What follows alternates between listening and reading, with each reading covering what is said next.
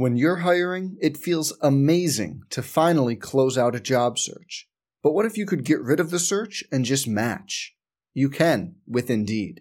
If you need to hire, you need Indeed. Indeed is your matching and hiring platform. With over 350 million global monthly visitors, according to Indeed data, and a matching engine that helps you find quality candidates fast. Ditch the busy work. Use Indeed for scheduling, screening, and messaging so you can connect with candidates faster. And Indeed doesn't just help you hire faster. 93% of employers agree Indeed delivers the highest quality matches compared to other job sites, according to a recent Indeed survey. Leveraging over 140 million qualifications and preferences every day, Indeed's matching engine is constantly learning from your preferences, so the more you use Indeed, the better it gets. Join more than 3.5 million businesses worldwide that use Indeed to hire great talent fast.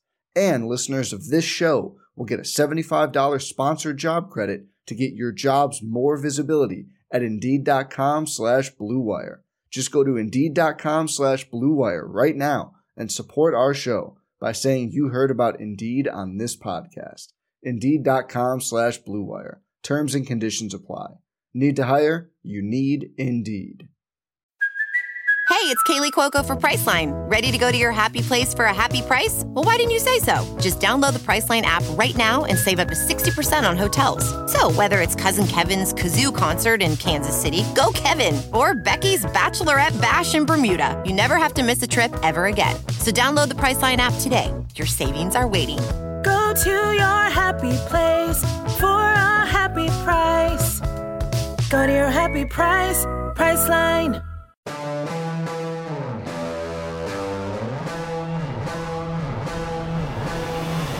Another Friday edition of College Sports Now, talking women's basketball. I'm Rob Joyce. She's Megan Gower of her Hoop Stats. And no guest this week, just talking straight ball for the next 45 minutes or so before a holiday weekend. It's President's Day on Monday, so hopefully you have the day off. Megan, do you have a favorite president? I see he was a big James K. Polk person. I don't know that I have a favorite president, but not I do William, not have... Not Willie McKinley? I don't even know another person that would be. Wow. But I do not have the day off, which is, I think, the more unfortunate part of this situation. I technically do. I don't know if daycare has the day off, so we should probably inquire. Anyways, most of the country, about 9 days left in the regular season in women's college basketball. More wild stuff from last night. We had a buzzer beater in the ACC. We had a surprise blowout in the ACC. Indiana just keeps picking up wins against ranked teams in the Big Ten. So I guess we'll start in the ACC, Megan, where one of the games of the year, I thought, in college hoops last night, Notre Dame Louisville in overtime, Olivia Miles, the hero. Yeah, crazy shot there at the end to get the win for Notre Dame. I think a needed win for Notre Dame, too. They've been struggling a little bit since Dara Mabry has been out for the season, and they get that big win over Louisville. So that's a good win for them, kind of trying to stay in that hosting range for the top seed lines for the tournament. I'm willing to overlook the fact that Miles took like 5 steps before she shot it. I'm of the belief that, it's unfair, but if you do something cool, it's greater than whatever illegal thing you did. So the fact that she hit an off, a fadeaway buzzer beater in overtime to win, against Louisville, I'm willing to overlook the 5 steps she took. I was really encouraged, though, by Louisville. Buzzer beater away from what would have been their 4th straight win. There was a time on, January 31st, they trailed at halftime to Syracuse, and they were 14-8. And I kind of thought, Louisville won't miss the tournament, right? Because, you look at their schedule. They still had to play Notre Dame twice. They had to play North Carolina. It's like, all right, if they lose to Syracuse, that's 9. If, at that point, I didn't have faith they'd beat the 3 ranked teams, so that's 12. ACC tournament, that's 13. And, suddenly, maybe they don't have a tournament case. That has since flipped. They beat Syracuse. They beat North Carolina. They came within a sniff of getting the Irish. So is this a Louisville team that you think is maybe turning a corner at the right time? Yeah, I think they've looked better as of late. I still don't think this team is going to make that much noise when you get to the NCAA tournament. It has just been a down year for them. But at the same time, I think a team that's more competitive than they were November, December timeframe. And kind of, there's a lot of these in this year's field, but one of those teams that's going to be a lower seed. That's not necessarily the lower seed you want in your region. Right. I mean, they're on pace for probably a 6 seed or a 7 seed realistically. I mean, they can't play Notre Dame because same conference, but if you're Utah, if you're LSU, heck, even if you're someone like Iowa, like, do you really want to see Louisville in the round of 32? Probably not. No. Yeah, exactly. So a nice win for Notre Dame. A nice win for Virginia Tech, who surprisingly, not so much that they beat Duke on their home floor, but it was never a contest. 61-45 the final. And, I think people forget that, Duke made a surprise run. Notre Dame is back, so they're getting a lot of headlines. Virginia Tech just quietly lurking there in the ACC. Yeah, and I think they're a team, again, that's kind of coming on at the right time.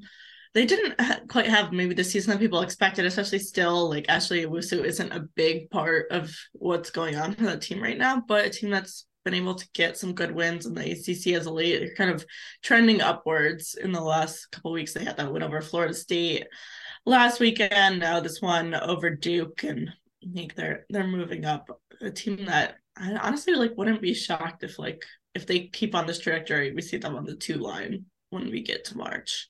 Yeah, I mean, we've talked a lot about the ACC. If they have a lot of pretty good teams, I don't know if they have a Final Four worthy team, but if someone could go make that run, it might be Virginia Tech. Duke last night didn't have an answer for Elizabeth Kitley. They really flustered the Duke defense, which doesn't happen too often, to the point where, the first quarter, Georgia Amore is getting open layups, and she's not an inside threat at all. So they really flustered them at the beginning. And I think we forget, Olivia Miles does everything. And, she stole a headline last night with her game winner. Haley Van Lith is, one of the big names coming into the year. Elizabeth Kitley won ACC Player of the Year last year. And I think a lot of people forget that she's still there. She's not going anywhere. Yeah, exactly. A lot of the ACC teams don't necessarily have the inside presence to match her. And I think that's what's allowed Virginia Tech to be successful, especially over the last couple of weeks. So that'll be an interesting going into the ACC tournament. If I think they're going to make a deep run there, she's going to be a big part of that as well. And Ashley Owusu, you mentioned her. Obviously, I don't think she's 100% or from her injury. I don't know what's going on there. She played 4 minutes last night. She hasn't played more than 8 minutes in any of the last 4 games, and she hasn't scored in any of those games.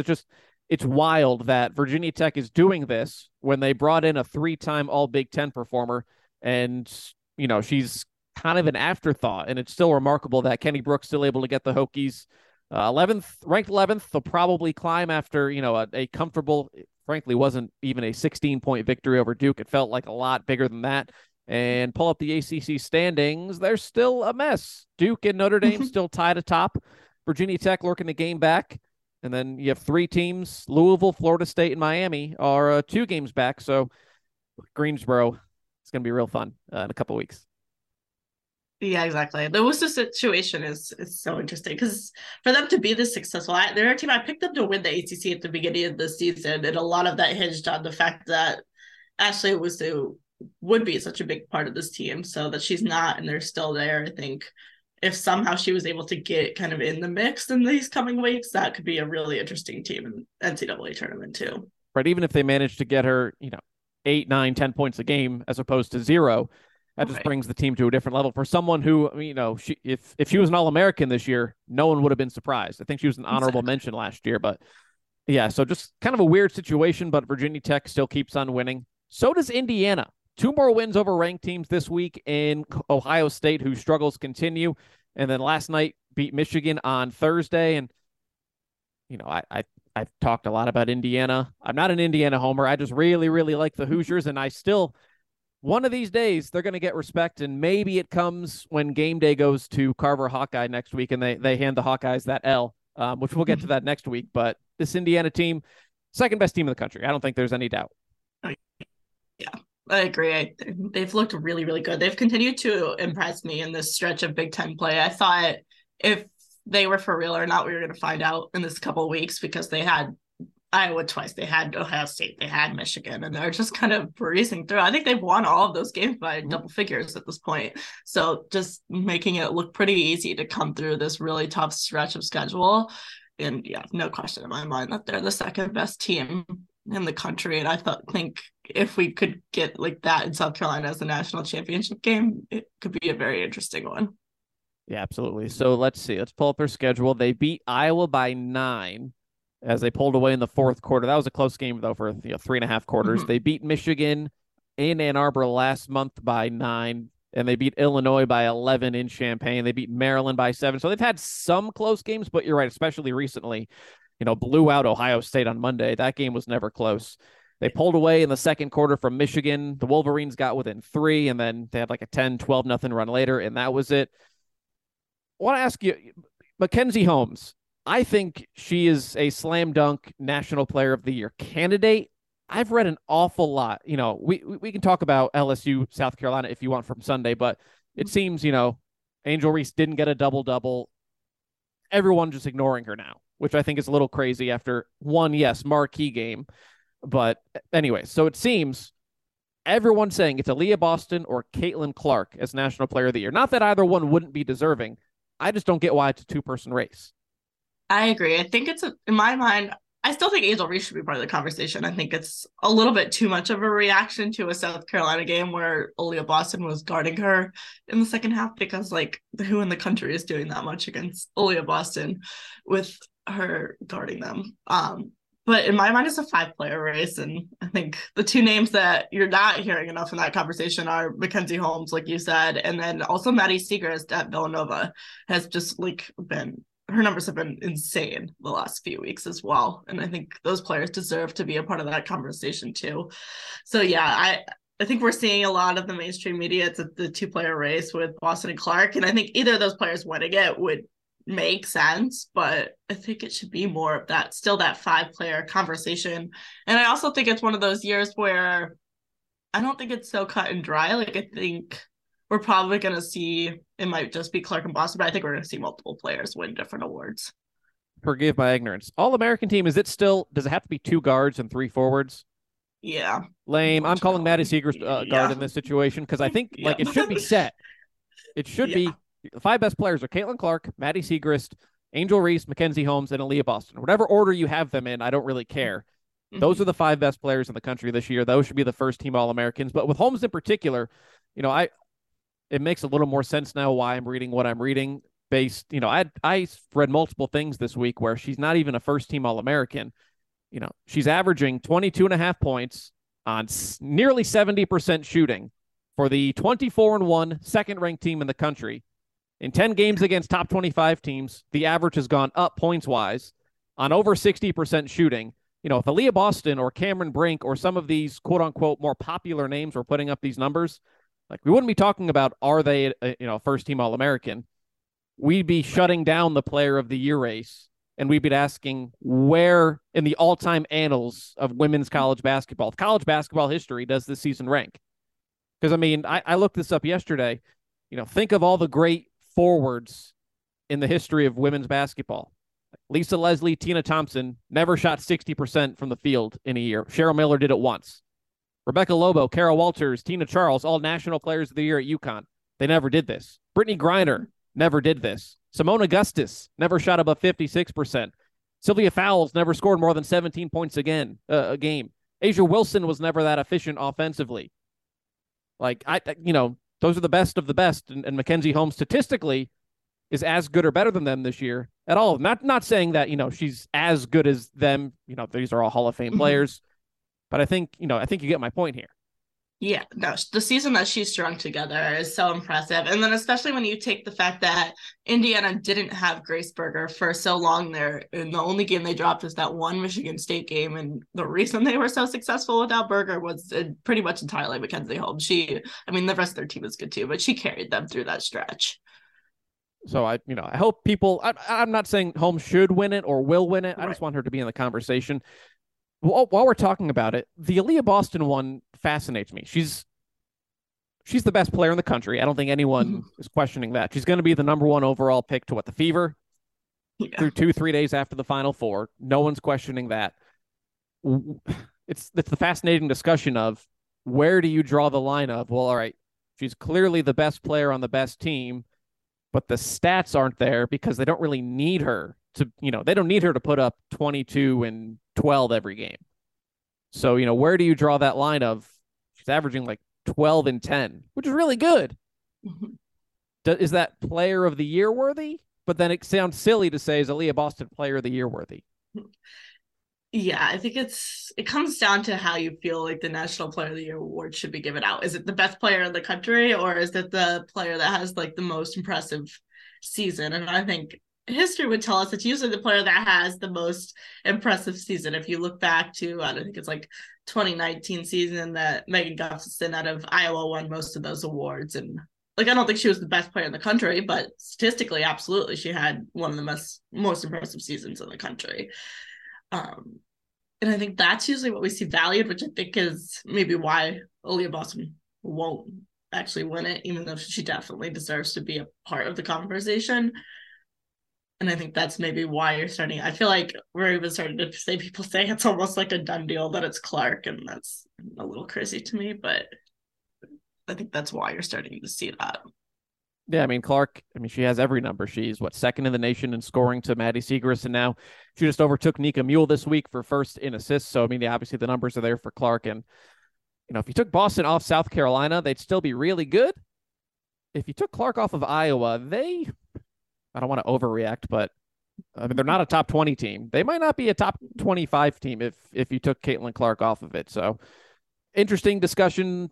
Voting ends, I think, at the end of conference tournament week, so they have a couple more weeks to make their case, and then obviously the dance comes after that. Moving on, anything else from the midweek you want to talk? Do you have any thoughts on South Carolina LSU? You're an LSU hater, so take your flowers after Sunday in a game where I thought credit to them when it's 18-2 in Columbia. Yeah. Like, the game's over, and they made it interesting for, I don't know, part of the third quarter. Yeah, I agree. When it went 18-2, I was like, oh, this might be worse than I expected it was going to be, because I did think South Carolina would kind of run away with it. But I was like, I also didn't expect it to be, not even a contest at any point. But yeah, they made it interesting in the second quarter, in a little bit of the third. A lot of credit for that is due to Alexis Morris, who I thought had a fantastic game for LSU, but the rest of their team just really struggled. And I think, part of that, right, is how good South Carolina is, but I think especially that like 18-2 start, LSU just didn't really look ready for the moment, which I think is fair when you haven't played anyone all season. So yeah, like, to go from playing no one in the top 25 to playing South Carolina, that's a big adjustment. And maybe this game helps them be a little bit more ready for that moment in the SEC tournament and in the NCAA tournament. But I'm not shocked by the result. I kind of thought that South Carolina would run away with it. I don't know that it was exactly the game of the season that it got made out to be. Yeah, I don't think many people expected 18-2. I thought, if anything, the once LSU kind of made their comeback, and that's how I more thought the game would go, would be even for a little bit. South Carolina, I thought, would control it, and then eventually they'd pull away, and that's once LSU kind of punched back. That's kind of what happened, where it looks like they just kind of ran out of steam. And that's the thing with South Carolina. It's great if you can hang with them for 25 minutes or 30 minutes. By the time it gets 5 minutes in the fourth quarter and they're just running out, Camila Cardozo in for Aaliyah Boston for 3 minutes, and she goes out and, scores three layups off of putbacks. It's like, you can't compete with that.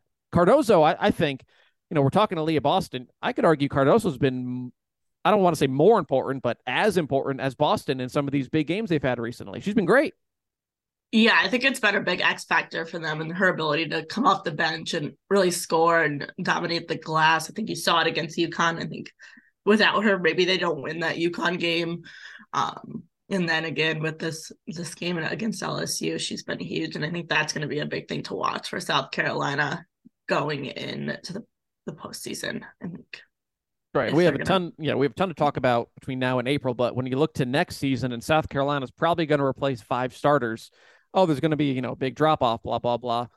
Well, then Cardozo, who was the ACC freshman of the year, she was an all conference first teamer, I think, at Cuse too, her 1 year, right? So, she's just going to slide in, and all right, there's one piece solved. So yeah, South Carolina's going to keep rolling. Team they almost lost to a couple of weeks ago, UConn Huskies, got tested on Wednesday against Creighton, and Caroline Ducharme back, and literally not a game too soon, because I don't think UConn can get blown out per se, but fourth quarter wouldn't have been close against Creighton without her. Yeah, they don't win that game without Caroline Ducharme. And yeah, they're definitely glad to have her back. I think there's been so much attention on this UConn team on not having Azzi Fudd that maybe Ducharme's absence has gotten lost in the shuffle of it all a little bit.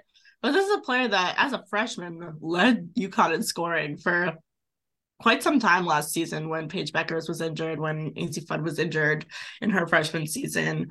And I think you saw exactly what they've been missing from Ducharme in that game, especially in the fourth quarter. She's been back for 30 minutes, and she put the team pretty much on her back to win that game down the stretch. And having that scoring option off the bench that they've been missing was desperately needed.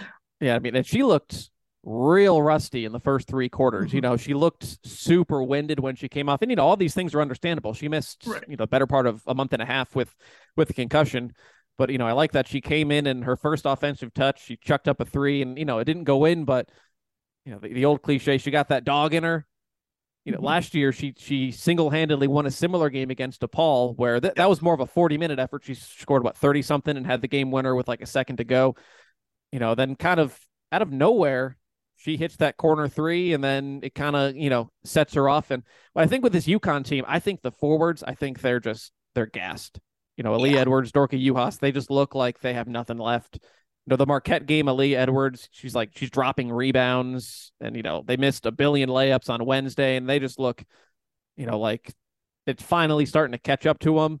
So to have that extra option, because I can say the same thing about Lou Lopez-Seneschal, where she looked tired for a while. Her numbers were great, and then, you know, she started to slump a little bit from three.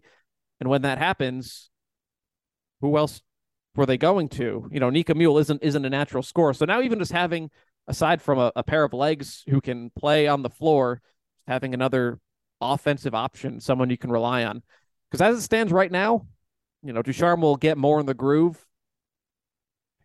Famous last words. Like, this version of this UConn team right now, I can't put in the Final Four, because I can't see them winning 4 games at some point, playing like this, where it's just game after game, where they're grinding it out.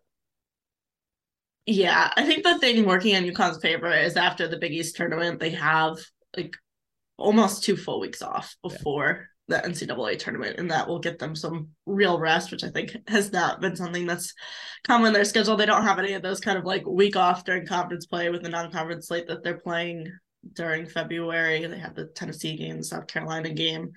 So yeah, they're definitely gassed. Having Ducharme back is huge in helping with that. I think you saw that immediately in the game against Creighton, the way that having her specifically back allows them to rotate a little bit more, because if she can kind of play the 2, the 3, even if they want, and then they can put Griffin at the 4, so they're able to kind of rotate everyone other than Nika Mule out with her back in the rotation, which is, I think, going to help in the long run here. Now, as for Creighton, now I'll talk out of both sides of my mouth a little bit, because I'm not putting, you know, teams like Ohio State and Iowa into the Final Four, because it's great that you can score a lot, but can you stop anyone? Creighton, kind of the opposite of that, where I don't think they're, you know, a great team, but when you can score like that, that's when you can go to the Sweet 16. That's when you can go to the Elite 8. I don't think they can go to the Final Four, but, you know, that fun factor of another team, they're going to be seeded 6th, 7th, 8th. I don't want to see them in the second round or the Sweet 16, because if they come out and, you know, they're going to chuck up 35 threes. If 12 of them go in, great. Now I got to score. Yeah, exactly. I mean, we saw it last year with Creighton, and I thought this team looked really good at the start of the season, and then conference play, they fell off some. But it seems like they're starting to hit their groove a little bit. They hit those, like you said, the 12 threes against UConn. They're a team that could do something similar to they did last year. They upset Iowa at home last year. They made it to the Elite 8 before losing to South Carolina. And if they can kind of stay hot like they are right now, I think they could do something like that once again. Swimsuit? Check. Sunscreen? Check. Phone charger? Check. Don't forget to pack the 5-Hour Energy. It fits great in a pocket or carry-on, and the alert feeling will help you arrive ready for anything. Now get 20% off when you use code 5HETRAVEL at 5hourenergy.com. Expires April 30th. One-time use only. Not valid with other discounts. Remember, visit 5hourenergy.com and use code 5HETRAVEL to save 20%. We just got to fix the arena situation, which you can say about like half the Big East. Playing where the men play. Yes. Anything else from midweek before we move on? There wasn't a whole lot going on. There are a couple of ranked on ranked matchups this weekend. We'll talk about the weekend in a little while, but anything else from the midweek stand out to you at all? I mean, everyone kind of took care of business. Yeah, exactly. Nothing too exciting. All right, so we talked about the best teams in the country. Let's talk about the teams who are sweating out the next 2 weeks. Bubble teams. So yesterday I spent a decent chunk of time, looking at who could make the tournament, who won't make the tournament. And then I have 31 locks for the tournament. And, my criteria right now is if you lose out the rest of the way, are you still in? And 31 teams I have, if they lose out, they're still in the tournament. Add in those, 24-ish small conference auto bids. You're going to get, a couple of bid stealers in some of these smaller leagues where, like a Florida Gulf Coast, if they lose, are they still in at-large? So you have anywhere from 10 to 15 at-larges up for grabs. So I have a list of, I think it's 20-ish teams. We'll just go conference by conference. Whether it's your opinion, whether, you predict the future, I'll leave it up to you, Megan. But we'll start in the ACC. I have 7 locks. So Duke, Notre Dame, Virginia Tech, Louisville, Florida State, North Carolina, NC State. They're all in the tournament. Miami, are they in the tournament? Yes or no? I think, yeah. The way they're in the mix for the top of the ACC right now, I would be surprised to see them miss the tournament. Yes. Okay. Is Syracuse in the tournament? I don't think so. I don't think they've got enough good wins.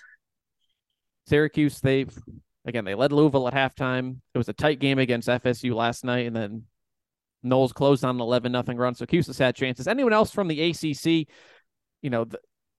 I'd say no, but looking back at the last handful of years, 12, 13, even 14 losses at larges from power conferences. Mostly the ACC have gotten in. So anyone else from the ACC you think has a shot, like a Wake Forest or someone like that?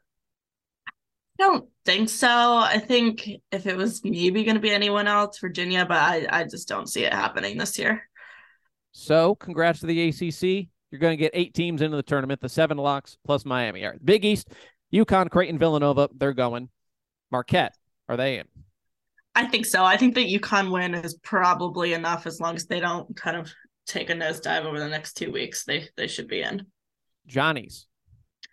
They're going to be, I think, the team that's right on that bubble. So hard to say, but I think yes, because I think we saw a little bit more respect for the Big East than we've seen in the past in that last reveal from the committee with Nova getting into the top 16.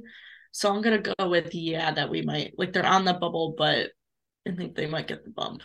They're 19-6, which is a really good record, but they're 54th in the net. They play Marquette tomorrow. Is that a must win? I don't know that it's a must win. They already have a win over Marquette. Having 2 would be helpful, especially with that win over UConn that Marquette has. But I still think they could get in without that win. What about Seton Hall? Again, right on the bubble. I think they're probably on the wrong side of it right now, but maybe a team that if they made a really good run in the Big East tournament or something could play their way in. All right, so Marquette, congrats, you're in. I don't remember. Did you say St. John's is in? I already forgot. Yeah, I said in. All right, St. John's is in. Congrats to the Red Storm. You're dancing. Big Ten, Indiana, Iowa, Maryland, Michigan, Ohio State. They're going. They're all ranked. Big Ten's really, really deep at the top. Illinois, I contemplated making them a lock. I assume you're going to have them in. Yeah, I think they're in. I would be surprised to see them come out. Shauna Green, that's one of the best turnarounds in college basketball this year. Nebraska, they're right there on that bubble. Are they going to go? I think probably. I think we've seen once. They already have 12 losses though. Maybe. I think we are going to see, if there's a conference that we're going to see the 12, 13, 14 loss team in, I think it's going to be the Big Ten. I don't know though. They're going to lose probably at least 1 more, maybe 2 more. maybe a no for them. I think 14 losses is too many losses to be in the NCAA tournament. I agree. UCLA made it a couple years ago with 14. There was someone else in the ACC, don't remember who. This was 4 or 5 years ago. I have to go back and look, but 14 losses, which I agree with you, shouldn't be tournament worthy. It is some years. Nebraska's 14-12. They're 49th in the net. Boy, we picked a bad time to lose 3 straight. Oh, they lost to Minnesota. Yeah, that might do it. Yeah, that might that might do it. They play Iowa next on tomorrow. They play Iowa. 13 losses. Yeah. At Illinois, that's going to be tough. Northwestern, they will win that. So Nebraska needs to pull off an upset. I don't think they're out. So Nebraska, work to do. Purdue. Probably in. I like this Purdue team. I think they're a little better than people think they are. They have that Ohio State win. Only 7 losses, so not 14. They don't necessarily, outside of that Ohio State win, have the big wins, but I think they're in. So 7 Big Ten teams you have in. Big 12, Texas, Oklahoma, Iowa State, Baylor. Baylor a lock? Baylor's probably a lock, right? Yeah, I would say they're a lock. All right, so they're in. Yeah, we'll put them in. Oklahoma State, are they going? Probably. They've been pretty good. Let's see, 44th in the net. Again, only 7 losses. I think they're a good team. I think they're also a team that might be a little better than wherever they end up seeding. They've been better as of late. Texas Tech. I know they have that Texas win, but I don't know. I just don't think so. 10 losses, 75th in the net. This is not a tournament resume. Another team where if you're going to have a 3-game losing streak, don't make it in early to mid-February. It's a bad time to have that. Last team out of the Big 12, West Virginia. Yeah, I'm going to go with a no on them as well. It's just the Big 12 hasn't really been impressive this year, and I think those teams without the big wins, and I think you're more likely to see a 12-loss team in like the Big 10 than a 8-loss team in the Big 12 get in.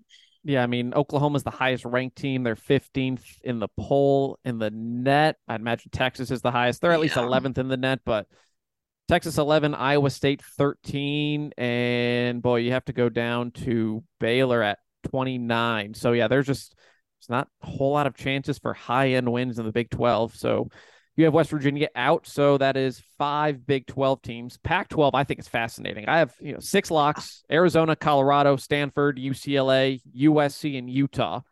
Congrats, you're all in. Here's the one that fascinates me the most. Oregon, who is free falling with 5 straight losses. Yeah, this one is so interesting because they've got 11 losses now with those 5 straight losses, but they're still 21st in the net. And I can't imagine the committee leaving a top 25 net team out of the tournament. But at the same time, they keep losing and they end up 30th. If you've lost that many straight, I don't know how you get a spot in the tournament. So, I mean, none of these losses are awful. Stanford, 8-point loss at Stanford. Lost to Colorado, lost to Utah. All of these are by 10 points or fewer. 5 points at USC, 10 points at UCLA. All of these are ranked or borderline ranked teams. But before that, a 3-point loss at Oregon State.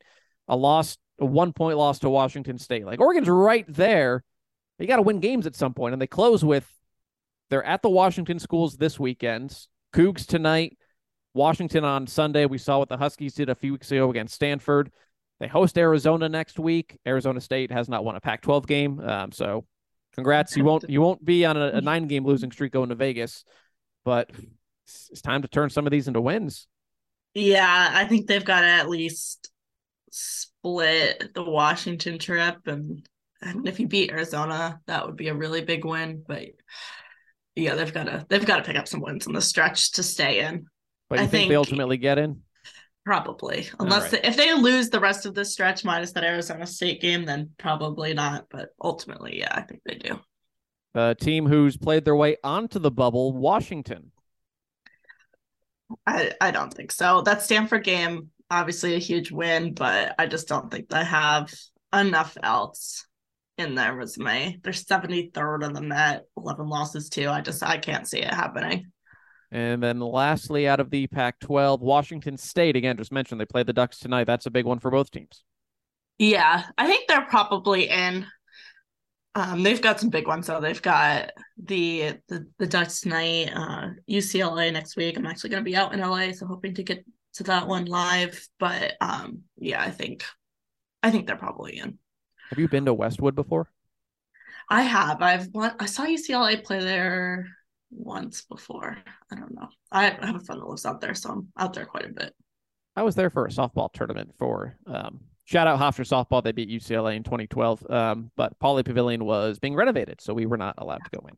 So anyway, so that is 8 teams out of the Pac-12 that you say will make the tournament. SEC, again, they got a lot of bubble teams. So Alabama, LSU, Ole Miss, South Carolina, Tennessee.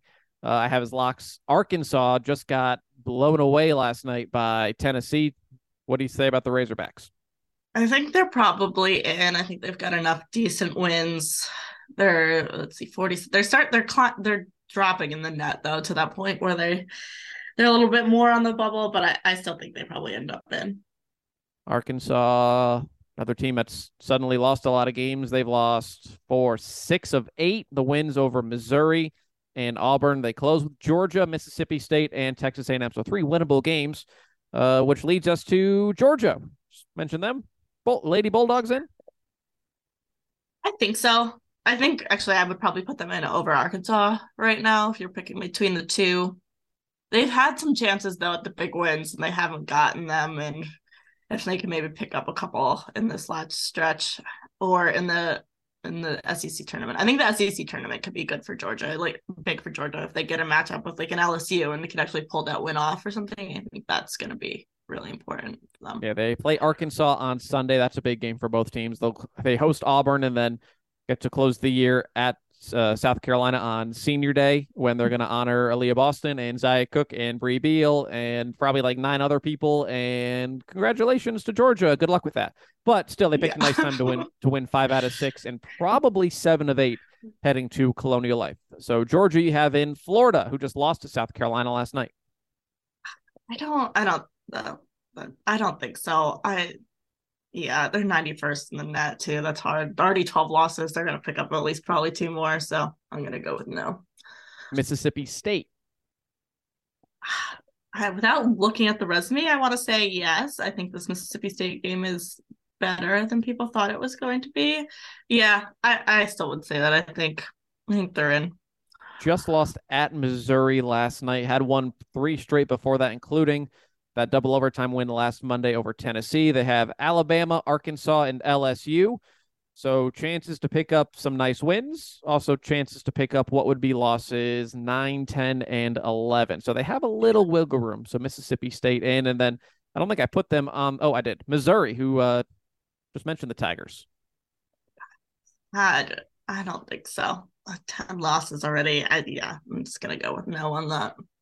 So that is 8 locks out of the SEC. So let's see, 31 plus 1, 2, 3, 4, 5, 6, 7, 8, 9, 10, 11. So that's most of our field of 68 if we include the locks plus all of the auto bids, which leads maybe a couple of spots for some of these mid-majors. You know, if Princeton, Columbia is the number 2 team in the Ivy, but if, you know, we'll talk on some of these briefly. If Princeton doesn't win the Ivy League tournament, are they in?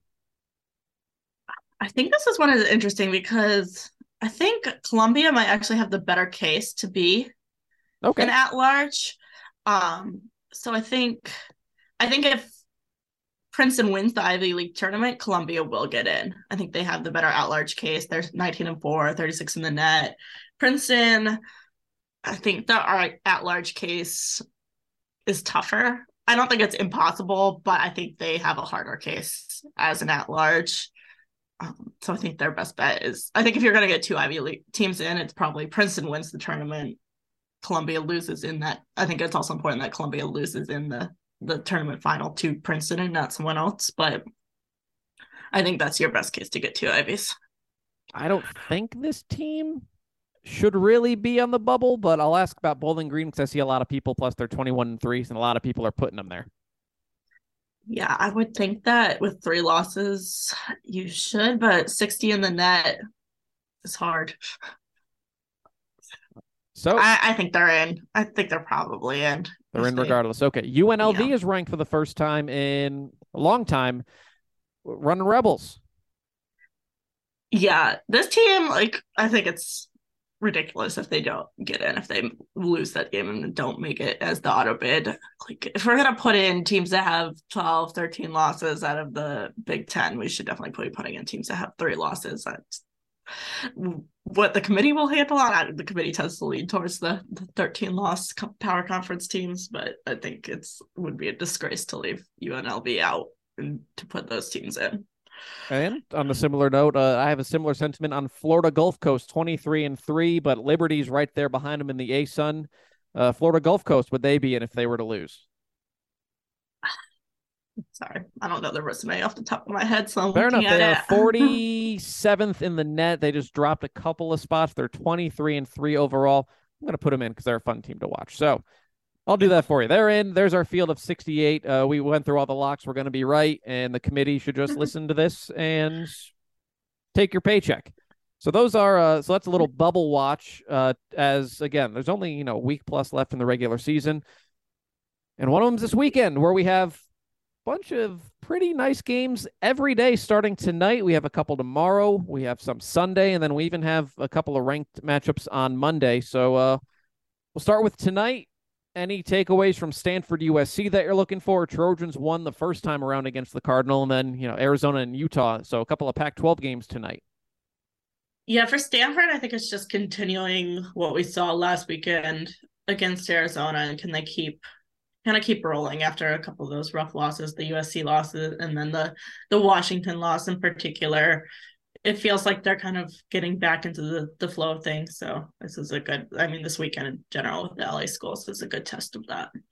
Yeah, again, I'm not so worried about them tonight. It's, the problem with Stanford has been those second games of the weekend pairs. Stanford looked more Stanford-like against the Arizona schools, but I want to see them in game 2 of a weekend do it against, no offense to winless in the Pac-12 Arizona State, but UCLA slightly better than Arizona State on Monday. So that's the one I really want to see.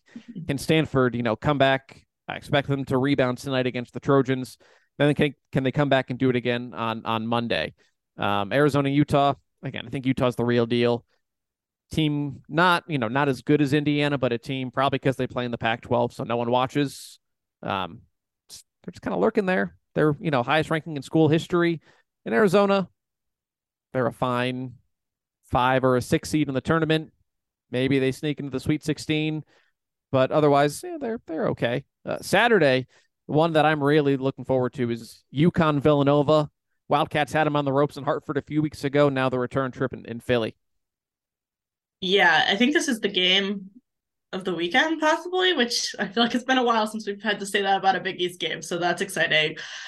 This is going to be a good one. I mean, like you said, close game in Hartford, now on the road. Villanova has just been, I think, playing their best basketball of the season pretty clearly over the last few weeks. Maddie Siegrist, big part of that. We talked about her earlier in the National Player of the Year race, but I mean, she scored 50 last week and 39 in their game earlier this week. She scored 20 points in every single game this season, which the only player to do that in every game since like at least 2009 is Kelsey Plum.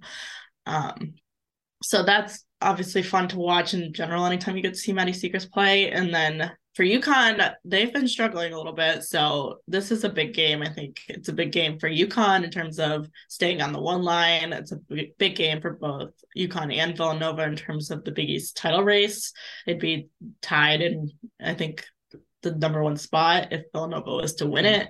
So it's a lot of implications for this game. And then I think even for Nova, even if they weren't to win it, like keeping it close is big for them staying on that 4 line as well that we saw them on last week. Right. Remember, Villanova was kind of a surprise as one of those top 16 teams in the initial reveal. And we'll know what the committee thinks because the next reveal is on Thursday. So we'll know a lot more on Saturday. And for the Huskies, I think it's good that they came back and won on Wednesday because otherwise they might be staring down the barrel of what would be a second 2-game losing streak in a week. So good thing that they came back because I think Nova is going to get them on Saturday. Only ranked game on Sunday, Arizona, Colorado. That doesn't, frankly, do a whole lot for me, if we're being honest. And then Monday, we mentioned Stanford, UCLA, but Michigan, Ohio State. Again, I don't think either of these teams are Final Four good. I don't think they're Elite Eight good, but it's a rivalry matchup. And, Michigan, I don't mean this in a bad way, but they're kind of boring when you look at their resume. Like, they beat all the teams that they're supposed to beat, and then they lose all the games that they're probably supposed to lose. Cool. Yeah. Like, I didn't think they'd beat Indiana, and they didn't beat Indiana. They lost to Ohio State the first time when the Buckeyes were rolling. So, that equates to probably be a Sweet 16 team, and good for them. So that's on Monday. Anything else from this weekend that makes you gets you excited before we wrap things up? Nope, I don't think so. I do want to know. I want the Buckeyes to beat someone of note in 2023. They beat the Wolverines on New Year's Eve. Since then, their best win is at home to Illinois or at Nebraska. So if anything, we'll learn, is Ohio State in a complete, just absolute free fall, or, are they just they ran into the gauntlet of the Big Ten, and, maybe it's the start of a turnaround heading into, where's the Big Ten tournament? Indy or Chicago? That's a good question. I think Indy. I want to say Indy, but I might be wrong. It was in the fine city of Minneapolis. Wow, I did not know that. All of America, who knew? Anyways, Megan, what do you have coming down the pike? You got a lot of things in a lot of places. Promote your Substack, your Twitter, your podcast. Yes, yeah, everything coming on Her Hoop Stats. We've been on a little break because my day job was crazy, but everything will be back next week. Another seed reveal coming. We'll hopefully have something again in the Washington Post there, so that's a big one. And then I've got my own Substack as well, View from the Top, talking about the title race and who's really factoring into that this year. Awesome. Follow Megan at Megan Gauer, Gauer. Everyone, have a great weekend ahead. Hopefully, unlike Megan, you have Monday off. Enjoy it, and we'll talk to you next week. Let's jump into Peppa's world of play. Look for spring flowers, hunt for muddy puddles, and bravely explore exciting places with Peppa playsets. Peppa Pig, inspiring kid confidence.